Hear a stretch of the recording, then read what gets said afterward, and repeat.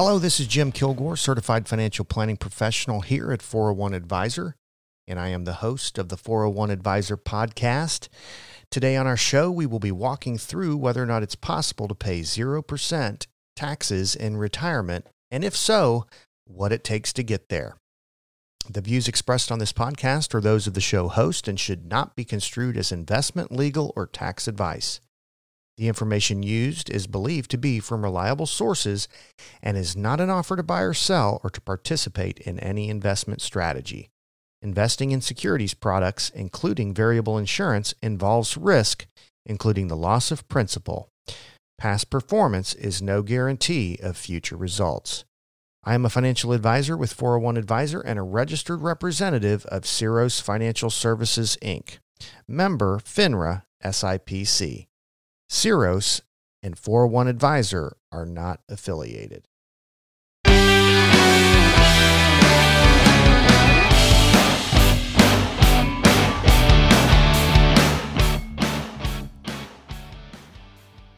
There is a common saying that goes something like this: the only thing that is guaranteed in life is death and taxes. Sometimes it sure does feel like that. Over the years, I have read and studied many different retirement savings strategies.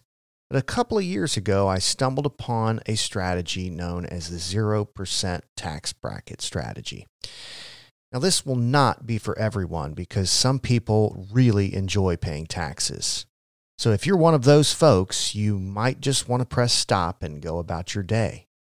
However, if you're the kind of person that looks to pay as little as possible in taxes while you are in retirement, then please stay tuned. Traditional pensions are almost a thing of the past for most of us. There are still some places you can work where you will get a traditional pension.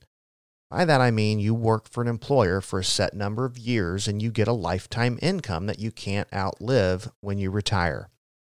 But according to Towers Watson, only about 5% of employers currently offer a traditional pension.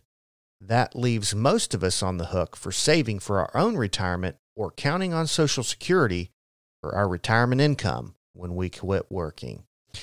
I think many would agree that it might not be the best thing to count on for 100% of your retirement income from Social Security. Enter the 401k. A 401k is a special account that you can sign up for at work if your employer offers one. And it's designed specifically to help you save for your retirement. And here's the 101 on the 401ks. Despite their popularity today, 401k plans were actually created almost by accident. It started when the Congress passed the Revenue Act of 1978, which included a provision that was added to the Internal Revenue Code Section 401k that allowed employees to avoid being taxed on deferred compensation.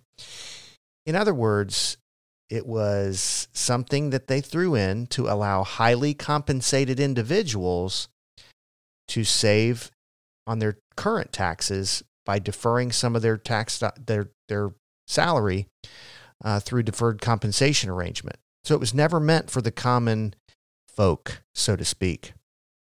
In 1980, a benefits consultant named Ted Benna referred to Section 401k while researching ways to design more tax-friendly retirement programs for a client. He came up with the idea to allow employees to save pre-tax money into a retirement plan while receiving an employer match. His client rejected the idea, but Benna's own company, the Johnson Companies, became the first company to provide a 401k plan to its workers. And then in 1981, the IRS issued new rules that allowed employees to fund their 401ks through payroll deductions, which kick-started the 401k's popularity. And within 2 years, nearly half of all big companies were offering 401ks or were considering it, according to the Employee Benefits Research Institute. If your employer offers a 401k and you meet the eligibility requirements, You can enroll in the plan, begin making contributions via your payroll. Many, if not most, employers match at least a portion of your contribution, which is kind of like getting free money. It's supposed to be an incentive to save for retirement as well as an employee benefit to make you stay with your employer longer. Many people default to the tax-deferred account due to the fact that they want the tax deduction today. And they'll worry about their taxes later, because many people believing saving taxes today is better than saving taxes tomorrow.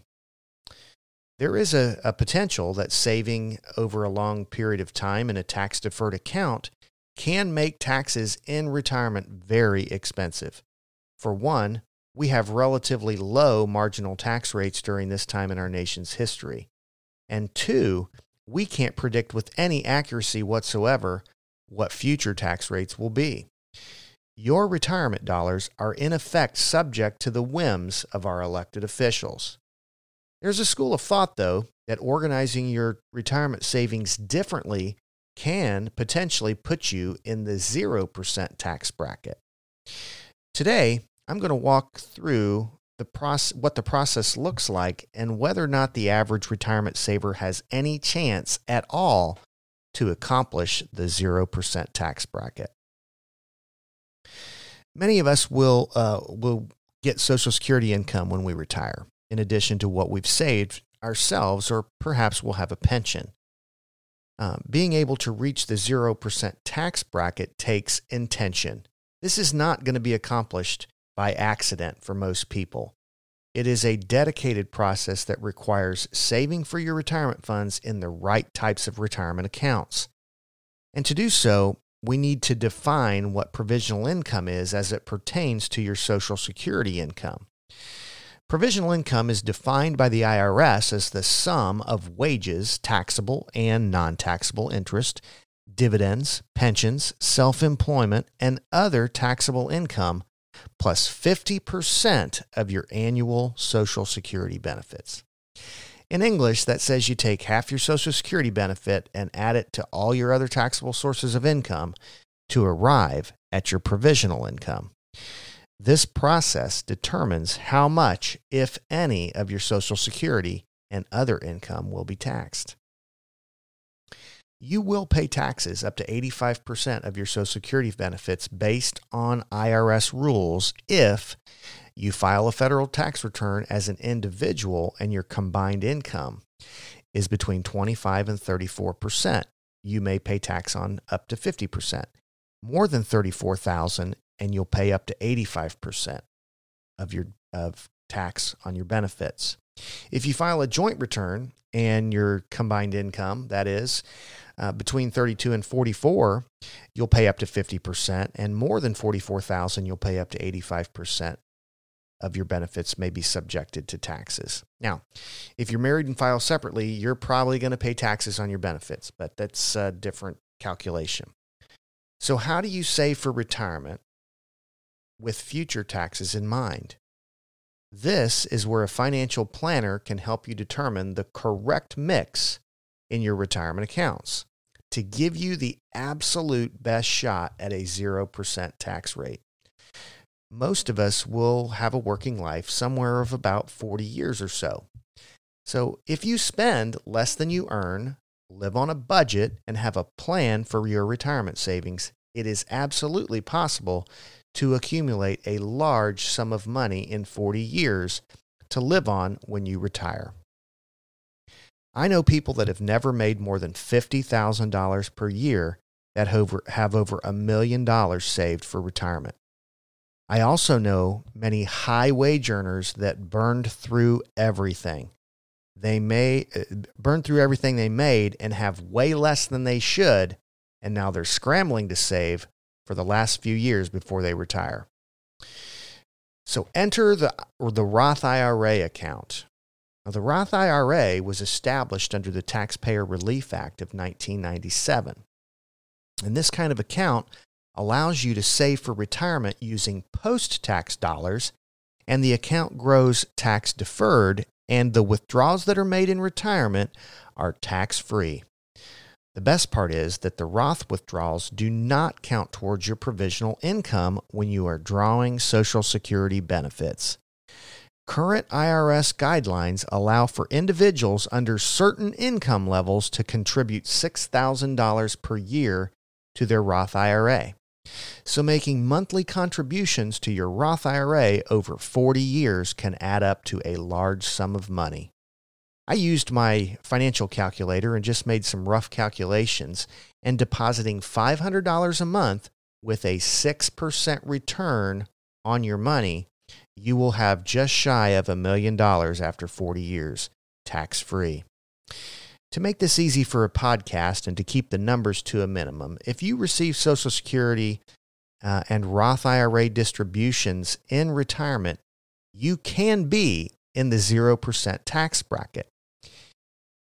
If you have other sources of income, like a small pension, tax-deferred savings in your 401k at work, then some computing may be necessary. But it is still possible to be in the 0% tax bracket. So let's do some quick calculating. So if you receive $24,000 a year from Social Security, and then you take 50% of that, which is $12,000, and you add that to all of your taxable sources of income, which if you're single is probably not $1 more because the standard deduction is $12,000 right now. And then $14,999 and not $1 more if you're married and filed jointly, you can still be in the 0% tax bracket. Because if both of you are over 65, your standard deduction is $27,000. So this is where your retirement income can get supercharged with a Roth IRA. At this point, you can withdraw any amount you want from your Roth IRA and stay in the 0% tax bracket. You want to take $30,000 a year from your Roth IRA? Done. 0% tax bracket. You want to go on that $20,000 Viking cruise? Done. Take the money out of your Roth, 0% tax bracket. Travel for 6 months all over the world, money coming from your Roth IRA? Done. 0% tax bracket. Now, we didn't discuss income levels and phase outs where some people can't contribute directly to a Roth IRA due to income limitations, but it is still possible to put money in a Roth for you folks that are high wage earners. So perhaps I have a topic for a future podcast. Just know it's possible, even with high incomes, to get money in a Roth. I would love the opportunity to discuss this with you if you're interested. I hope you've enjoyed this week's episode of the 401 Advisor Podcast. As always, thanks for listening, and I hope to hear from you soon. Please send any comments or questions to Jim at 401advisor.com, and I will be happy to discuss them on a future podcast.